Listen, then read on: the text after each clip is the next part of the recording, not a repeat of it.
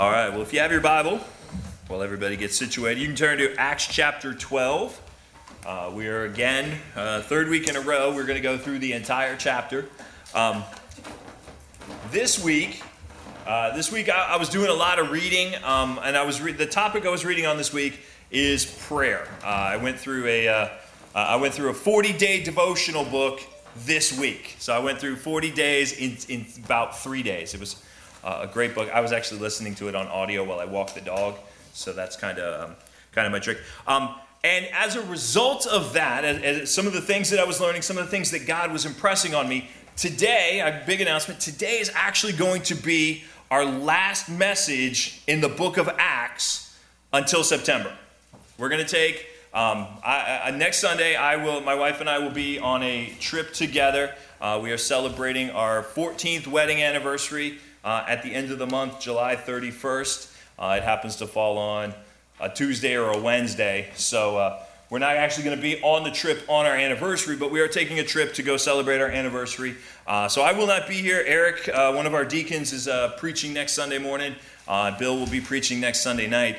But when I come back, we're going to spend all of August taking a look at what the Bible says about prayer, the importance of prayer, and just the power of prayer. Because I think we've all seen that since we started praying in earnest for the block party, God's blown some stuff up. All right, He has blown my mind with the things that He's doing. So we're going to spend August studying what the Scripture says about prayer, leading into something that I will tell you that we're going to do September, part of October, but I'll tell you about that when I get back. So for those of you that are like, we've been in Acts for too long, we're taking a little break. September 2nd, I think it is, we'll jump back in. This is a good place for us to stop, and you'll see why here in just a moment. But Acts chapter 12 is where we're going to be. Just to give you a recap, if you've been here with us, you know all of this, but just a recap of what's happening. The book of Acts is the history of how the early church got started. And it started off in this big dramatic way with the Holy Spirit coming down.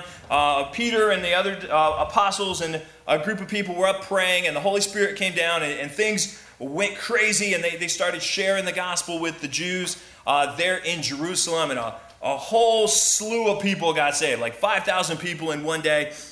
People were getting saved left and right. They were getting baptized. They're adding to the church. And then a little while later, the gospel spread to the Samaritans down the road. And Philip went down to Samaria after some persecution was taking place. And the Holy Spirit came to the Samaritans. And so the Samaritans started getting saved, and the gospel spreading everywhere. And then 2 weeks ago, we looked at the gospel going to the Gentiles, with Peter going to Cornelius and presenting the gospel to him. And while he was preaching, the Holy Spirit came down. Peter didn't even get to finish his message. Right in the middle of it, the Holy Spirit came down. The Gentiles, people who were not Jewish, began to get saved, and things are just going gangbusters.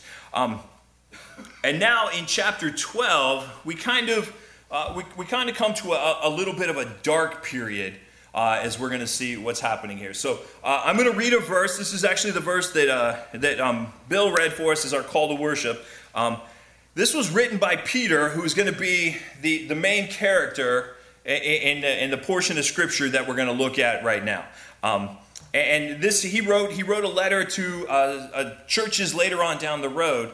And in some of the things that I was studying, they said that this event that we're going to look at this morning was probably what he had in mind when he wrote this passage of Scripture. So it says this: because the eyes of the Lord are on the righteous, and his ears are open to their prayer, but the face of the Lord is against those who do what is evil. Let's pray, and then we'll jump into this. Father God, I ask that you be with our time, Lord. I'd ask that you would open our minds and open our hearts to what the Scripture says and what the Holy Spirit is impressing on us. Lord, help us to be different people as a result. Lord, help us to not just be here to hear a good story from the Scripture, an exciting story, but that our lives would be radically changed as a result of us being here today. Lord, I ask that you would help me to get out of the way, and that only the Scripture and what your Spirit would have us hear today would be what we walk away with. We ask this in your beautiful name. Amen. Now, this message I entitled "A Miraculous Prison Escape." Okay, and if you've read Acts chapter 12, you know some crazy stuff is about to go down. So we're going to break this up into 3 parts, and the first part being, God knows our trials. Acts chapter 12, verse 1 through 4, I'm going to read this. I'm not going to read the entire chapter for sake of time. But Acts 12, 1 through 4 says this: About that time, King Herod violently attacked some who belonged to the church, and he executed James, John's brother, with the sword. When he saw that it pleased the Jews, he proceeded to arrest Peter too during the feast of unleavened bread. After the arrest, he put him in prison and assigned 4 squads of 4 soldiers each to guard him, intending to bring him out to the people after the Passover. So this is what's happening. As we know, the church at Jerusalem was no stranger to persecution. As the church was growing and people were joining the church, the Jewish religious leaders, they weren't having any of it, because as people were turning away from their teachings, it was threatening their power, it was threatening their livelihood. And so they were constantly trying to break up the church, bust up the church, throw people into prison, all of those things. And God put an end to this first persecution because Saul, who was the most ardent persecutor, he was the one that was leading the charge, so to speak. Well, Jesus met him on the road to Damascus and completely changed his life. And so for a time, as we saw, there was peace in the church. Now, this has been going on for about 10, 11 years, and there's a new guy on the scene, and his name is King Herod.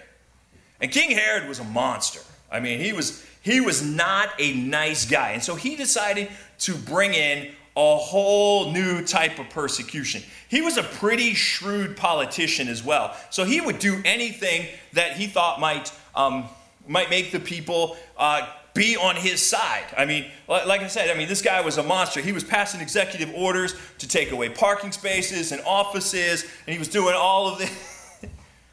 Yeah, I went there. All right, he was doing all of these things, and one of the things that he did was he decided to go against the church.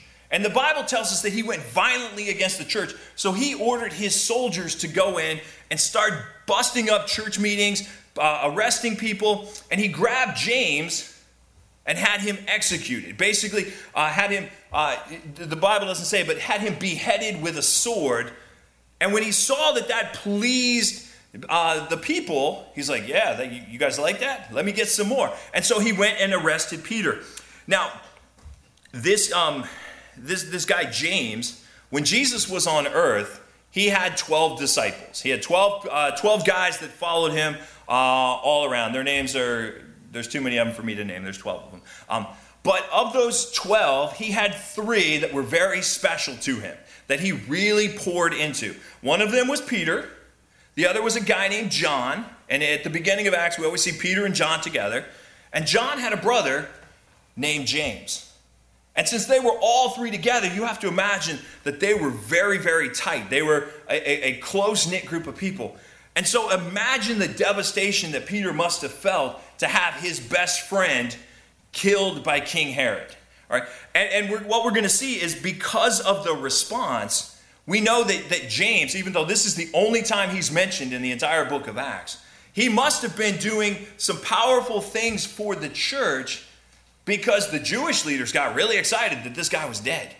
They were excited that he was dead, because now there was one less person that was going to be able to spread this awful message that he was doing. Now, like I said, because the death of James pleased the Jews so much, King Herod went and grabbed Peter right in the middle of Passover and threw him in prison, planning that once the festival was over, the festival of unleavened bread was over, he was going to bring him out and have him publicly executed as well. Now, it looks like God has lost control in this situation. Things are spinning out of control. Church meetings are getting busted up. The leaders are getting beaten. Some of them are getting killed. It looks like God is no longer in control. But even in situations like this, we can trust that God is still in control. God is still working things in such a way as to bring glory to himself. No matter how difficult our trials may be, And no matter how disappointing the news that we get is, and I think we've all been there. We've all gotten devastating news. Tina shared not too long ago, I'm going to say she and I think she might be watching, she and I went through a health crisis where we thought she had a very rare and very aggressive form of breast cancer. It was scary. I mean, it was some of the most devastating weeks of our marriage, trying to walk through this. But throughout that whole thing, we knew that God was in control. That no matter how scary it seemed, and no matter how disappointing the news was, God was still there with us. We can trust that God is working things out for His glory, and He's working them out for our good. His ways are not our ways. When God does something, it doesn't always match up with the way that we would do it. But you know why? He's God. God does things differently than we would. Romans 8:28 says this, "We know that all things work together for the good of those who love God, who are called according to His purpose." All right? It doesn't say everything's going to be good, but it says everything works out for our good. And Isaiah 55 verses 8 and 9 says, "For my thoughts are not your thoughts, and your ways are not my ways. This is the Lord's declaration. For as heaven is higher than earth, so are my ways higher than your ways, and my thoughts than your thoughts." And a verse that I think all of us have rested in at one point, Psalm 23 verse 4, "Even though I walk through the valley of the shadow of death, I will fear no evil, for you are with me. For your rod and your staff, they comfort me." So God knows our trials. He knows the things that we're walking through. The second thing is God hears our prayers. And I think that that's something that we don't always rest in, but God hears our prayers. In continuing in Acts 12, beginning in verse 5 down through 17, we're going to see what was the church's response to James being killed and Peter being thrown into prison. Let me read verse 5. "So Peter was kept in prison, but the church was praying fervently to God for him." Let me say that again. The church was praying fervently to God for him. What was the response of the church to this happening? They began to pray. Now, they didn't just say, "Lord, please get Peter out of prison." The word fervently there means stretched out. This was something that took place and happened over an extended period of time. It not only refers to a period of time, but it also refers to their body position. They were laid out, they were bowed down on their faces before God, begging God to deliver their brother Peter from what was going to happen. They knew that there was absolutely nothing that they could do in their own power to rescue Peter, so they took it to God.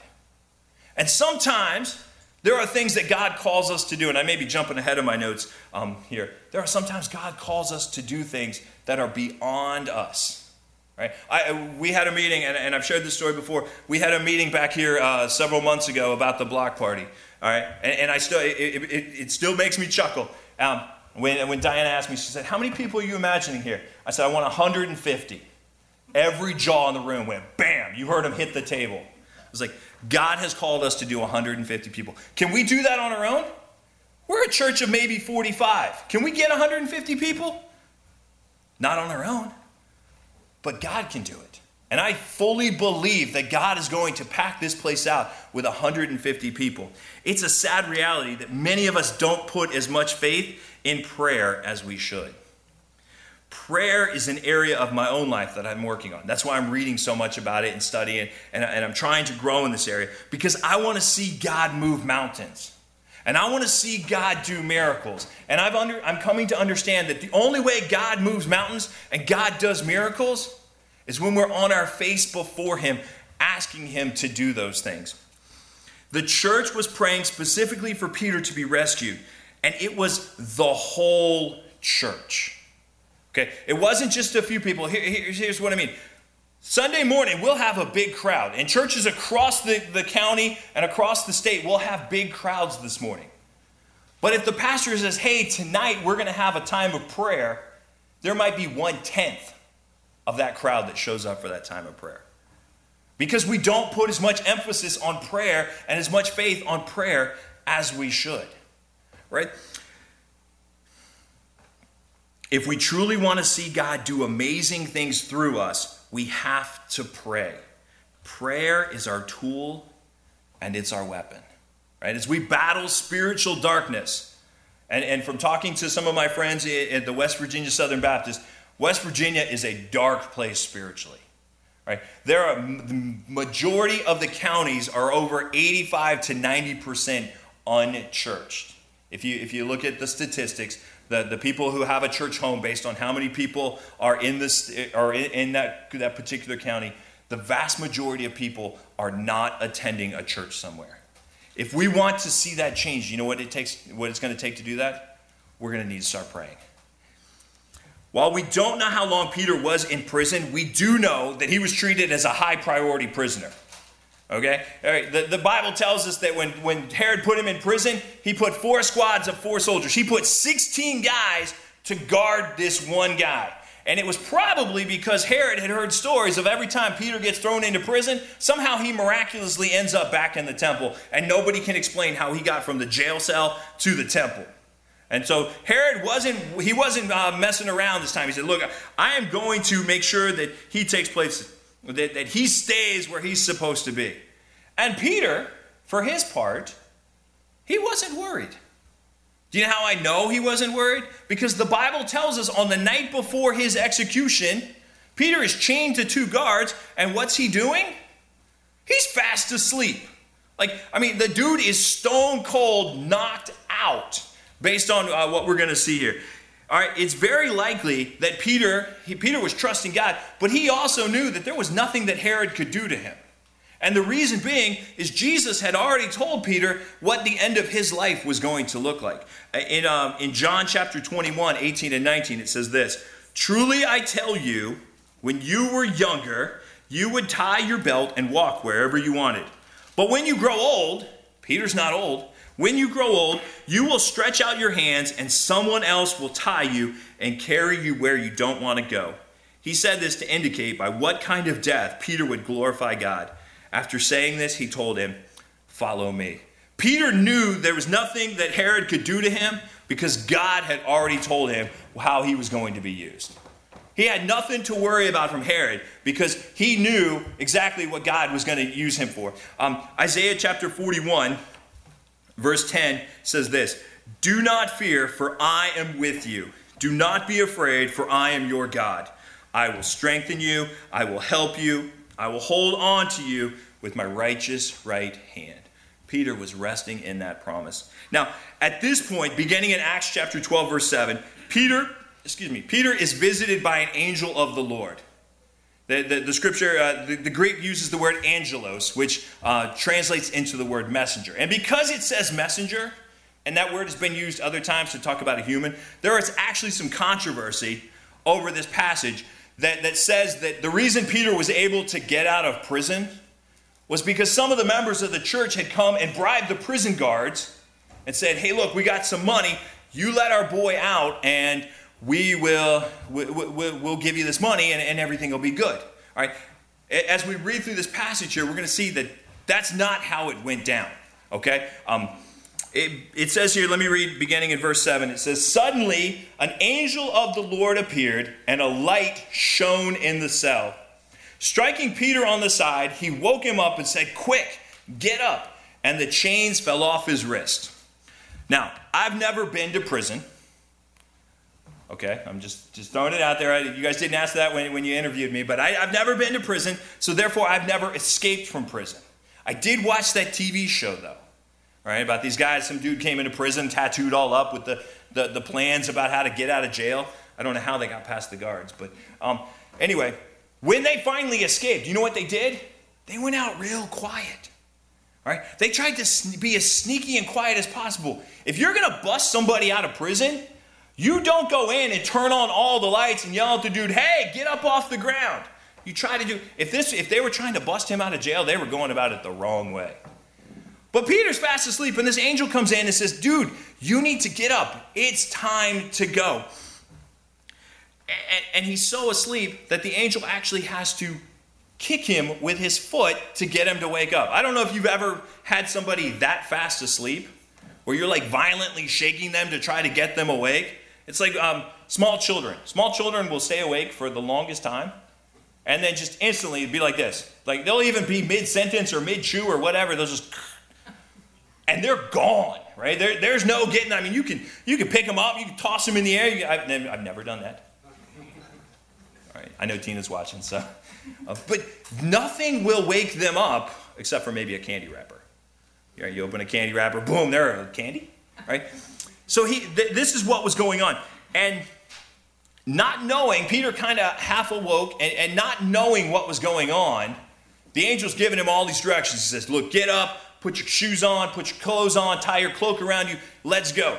Not knowing if this is a vision or if it's the real thing, Peter was obedient. Peter decided to listen. He was probably still kicking himself over that last vision that God had to show him 3 times in order to get him to listen. So he wasn't taking any chances. The guard or the angel took off the chains, got him dressed, got him everything, walked him past all of the prison guards, out the front gate of the prison, took him down the street, and at that point disappeared. And Peter went, yeah, I'm pretty sure this is the real thing. I'm pretty sure this is happening. He had been rescued from prison once again through a miracle. And in his obedience to God's messenger, by listening to put on your shoes, put on your clothes, all of those things, Peter demonstrated an important point about prayer and faith. We need to have faith for the things that we're asking God to do, but we also have to put feet to our faith. One guy that I listen to, or I read his books, and I mentioned him last week, Mark Batterson. He's a pastor in Washington, D.C. He says this a lot. He says, we need to pray like it depends on God, but we need to work like it depends on us. Right? If all we do is pray, is pray, but we don't put any effort into what we're trying to do, can we be really disappointed when it doesn't happen? We have to be willing to put feet to it. Had Peter not been obedient to God's messenger, he would still be sitting in prison. If he hadn't gotten up and followed, he would still be sitting in prison trying to figure out what in the world was going on. God oftentimes calls us to things that are scary and are designed to stretch our faith. We have to be willing to work for those things, knowing that they will only be possible because God has called us to it. Right? The 150 children that we're trying to give backpacks to, that's big and that's scary, because the last thing we want to do is have spent all of that money to get school supplies and have 3 kids show up. Right? That's scary because it costs, it was a significant investment that we put into it. But God called us to it. And we know that because God called us to it, if we work toward it, if we invite people and get the word out, guess what's going to happen? God's going to multiply our efforts, and we're going to see that take place. Now, what happens next is both funny and actually a little bit sad. Peter, realizing that he's in danger, standing there in the middle of the street. He just escaped. He's a high-priority prisoner. They don't just go, Peter's gone again. All right, let's go get a sandwich. Right? Realizing he's in the middle of the street, he quickly goes to John Mark's house. He goes to the house of Mary, which is the mother of John Mark. And when he gets there, this is where the church members have been fervently praying for him. They'd all gathered together in this house, probably secretly coming in, groups of 2, ducking in, doing all of that, so that Herod's secret police didn't know where they were. They were in there. That's where they were praying for him. Peter goes there and knocks on the door. And a servant girl named Rhoda, the scripture tells us her name is Rhoda, she goes to the door and Peter says, hey, it's me, let me in.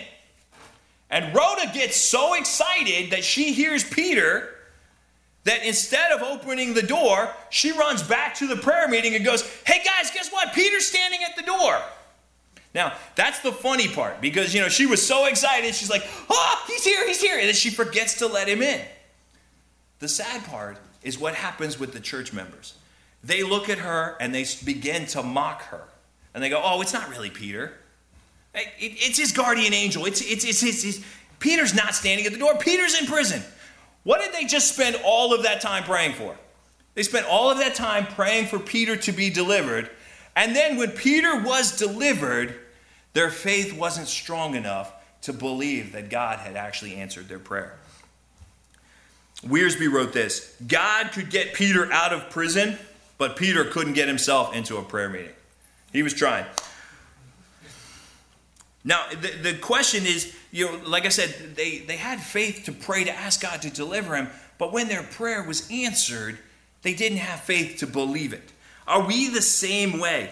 Do we pray and ask God for something, and then when he answers that prayer, what is our response? Do we begin to try to justify it through human means? Like, oh, well, we could have taken care of that on our own. Or do we give God the glory for the fact that he answered our prayer like we asked him to? Finally, having convinced them that it really was Peter, Peter tells those gathered how he had been delivered, and then he tells them, listen, I need you to take this message, and I need you to go tell James. Now, this isn't James, the one that had been executed. This is James, Jesus' half-brother. And we looked at them a number of weeks ago on how Jesus' brothers didn't quite believe that he was the Messiah until after his resurrection. Now this James, he had become a leader in the church. And in the midst of everything that's going on, Peter says, hey, look, this is what God did for me. I want you to take this message and I want you to go tell James about it. And the reason that he was doing this is because he knew that James was hurting. He knew that James, as one of the leaders of the church, was trying to guide the people that he was responsible for through a very dark time. They were being beaten. They were being arrested. The people that they loved were being killed by the king. And so Peter said, I need you to go talk to James. I need you to encourage him. He's going to need this. He's going to need to hear this. And then after he did that, Peter went somewhere and didn't tell anybody where he was going. As I was reading and studying, what I think happened was Peter realized that all of his time of getting thrown in jail was probably wreaking havoc on his wife. So he grabbed his wife and they went someplace. I don't want to say they went on vacation, but he realized that he was doing, the way that he was living and the things that God was calling him to was probably wreaking havoc on his wife. And I got to tell you, there are times where I have to step back because I know that the things that I'm praying for and trying to do, oftentimes they're having struggles with Tina as she tries to keep up with me. I know you guys sometimes struggle to keep up with me. Imagine what Tina feels sometimes. And so he departs, and this is actually the last time that Peter plays a major role in the book of Acts. We're going to see him again briefly in Acts 15 when we get there in a couple weeks. But at this point, the focus of the book, what Luke is writing, shifts from Peter to Paul. Now, Warren Wiersbe wrote this: God graciously honors even the weakest faith, but how much more he would do if only we would trust him. The Gospels are full of Jesus telling his disciples that if they have faith, their prayers will be answered. We must ask God to work, but we must be willing to work when it is within our power to do so. And we must trust that God is going to answer our prayers. Mark 11:24, Jesus said this: Therefore I tell you, everything you pray and ask for, believe that you have received it, and it will be yours. John 15:7 says, if you remain in me and my words remain in you, ask whatever you want, and it will be done for you. God hears our prayers when we come before him. Now, the third part of this is God handles our problems. And at this point, the narrative here in Acts chapter 12, it shifts away from the church and it goes to King Herod. And we're going to see with that King Herod, I told you earlier that he truly was a monster. I'm going to show you why he truly is a monster, and it has absolutely nothing to do with office spaces or parking spots. But the next morning, Herod gets up. He's like, yeah, today's the day, man. We're going to show him. All right, go get Peter. Bring Peter out. We're going to have some fun. And they go down to the prison, and guess who's not in the prison? Peter's not in the prison. And they're searching all over, trying to figure out what in the world happened. How is Peter not in the prison? I had 16 guards on him. And when Herod found out that Peter wasn't there, he gathered the 16 guards and got them together. Now, the Roman law said that if you are responsible for guarding a prisoner and that prisoner escapes, whatever the punishment that was going to be dealt to that prisoner, you are the one who stands responsible for it. Now, Peter's sentence was to be executed. And King Herod said, well, I don't have Peter to execute, so guess what I'm going to do? And he had all 16 soldiers executed. He was actually outside of Roman jurisdiction. He didn't have to do it.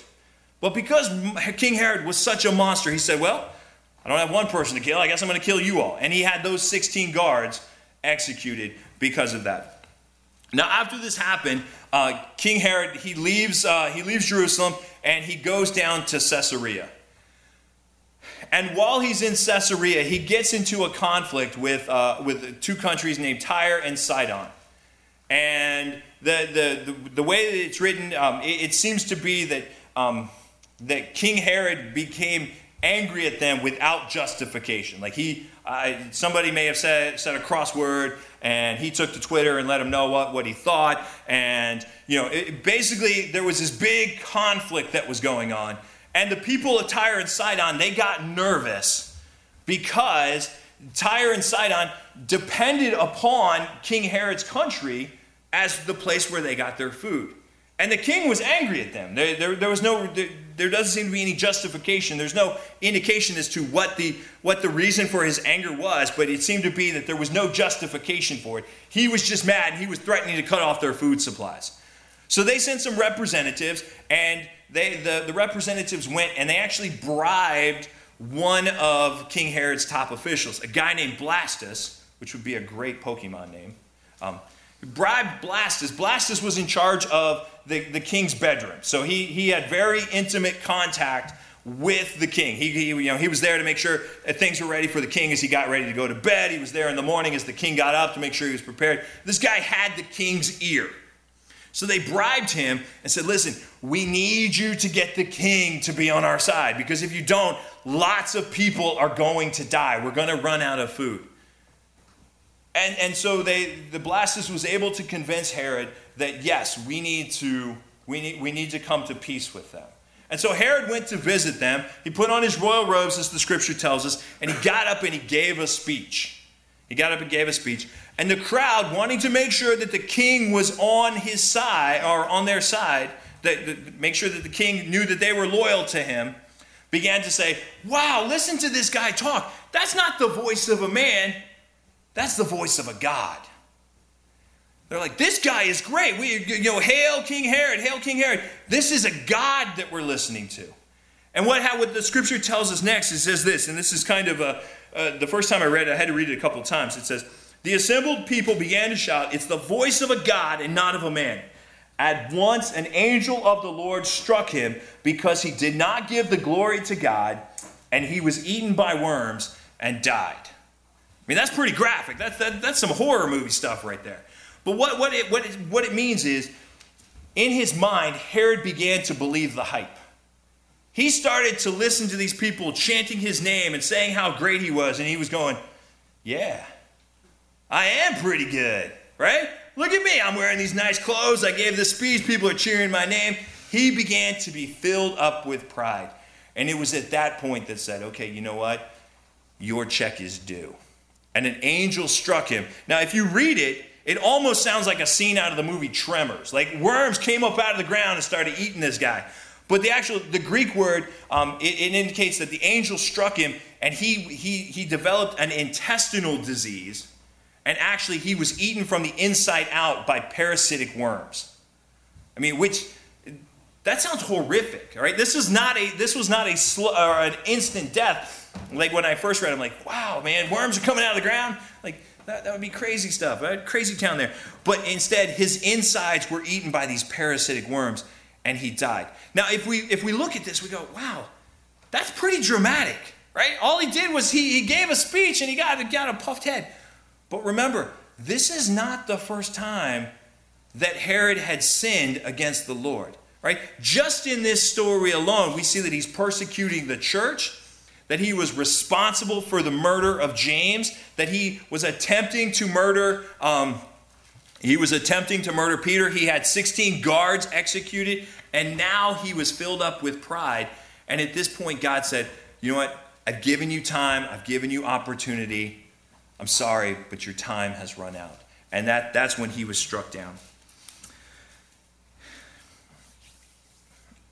His sins had finally caught up to him. Proverbs 16:18 says this, "Pride comes before destruction, and an arrogant spirit before a fall." And I guess we can see that played out exactly in the life of King Herod.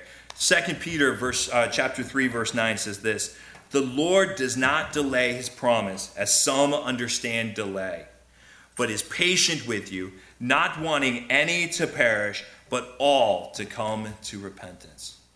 If we look at King Herod, if you look at him and you go, well, why wasn't King Herod punished right away? Why was he allowed to continue his wickedness? The reason is because we serve a gracious God.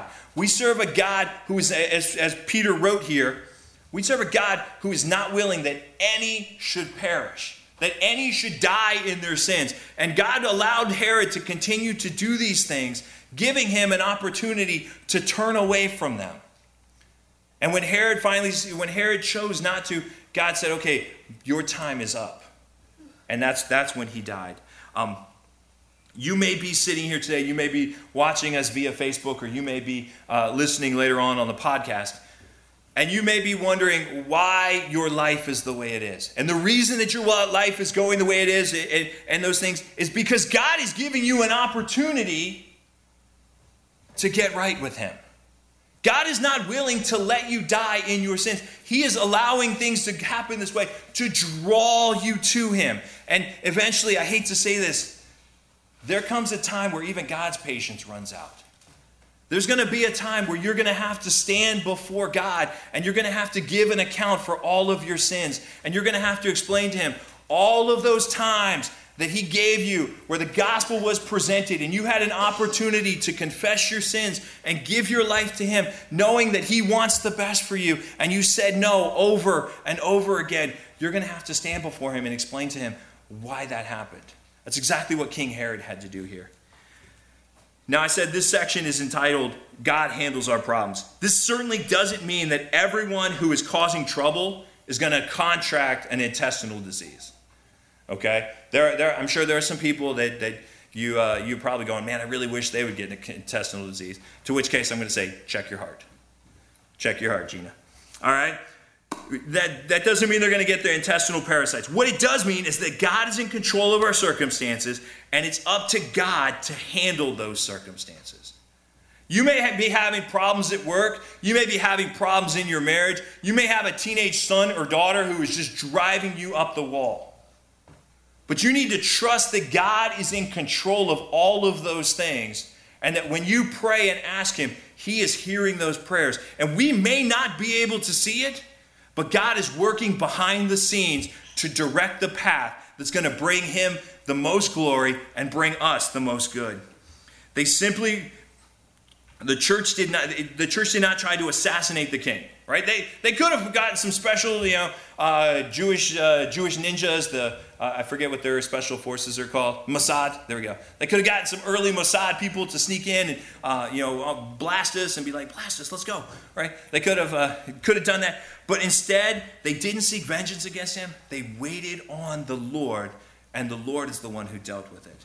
Our difficulties may not come in the form of a tyrannical king. I know some of you think we have a tyrannical king right now. They may be financial, or they may be medical. All right? Like I said, they may be difficulties in our marriage or problems with our children. I'm not trying to write us into the story. But what I am trying to do is pull out the principle is that God will handle our difficulties when we remain faithful to him. As long as we are living in light of what God wants us to do, he's going to take care of things. It may not be on our timing, and it may not be the way that we would do it, but God will deal with our problems. Now, one final note before we close. In Acts 12:25, we are reunited with Saul and Barnabas. The last time we saw them, they were leaving the church at Antioch to go deliver some relief funds to the church in Judea. And now they were on their way to Jerusalem. And in doing so, they brought someone with them, a young guy named John Mark. That's whose house they were at. John Mark actually becomes a companion of Peter's and is the one responsible for writing the Gospel of Mark that we read as we read through the New Testament this month. This is the same Mark who would write the Gospel of Mark, recounting the life of Christ. Now, when Acts 12 began, when we started our study this morning, the Church of Jesus Christ was in a bad place. right? They were facing persecution. Their leaders were dead or imprisoned, and the evil king was sitting on the throne, gloating at all of the stuff that he was doing. As we come to the end of the chapter, we see that things have completely flip-flopped. All right? Acts chapter 12, verse 24 says this, "But the word of God flourished and multiplied." Right? What we have now is we see that is God's word is continuing to flourish. It is continuing to go everywhere. The church is growing. It is multiplying. People are going out and sharing the gospel. And where's the king who started all this problem? He's dead. He was eaten by worms, and now he's being eaten by worms. Right? That's kind of how it goes down. God was in control, and he was reigning supreme.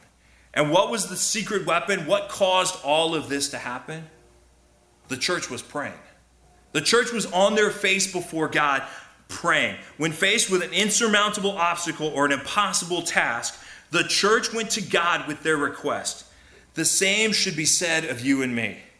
Whether it's a problem in our personal life, a challenge that our family is facing, or an impossible task that the church has to overcome, the answer to all of these is the same thing: prayer.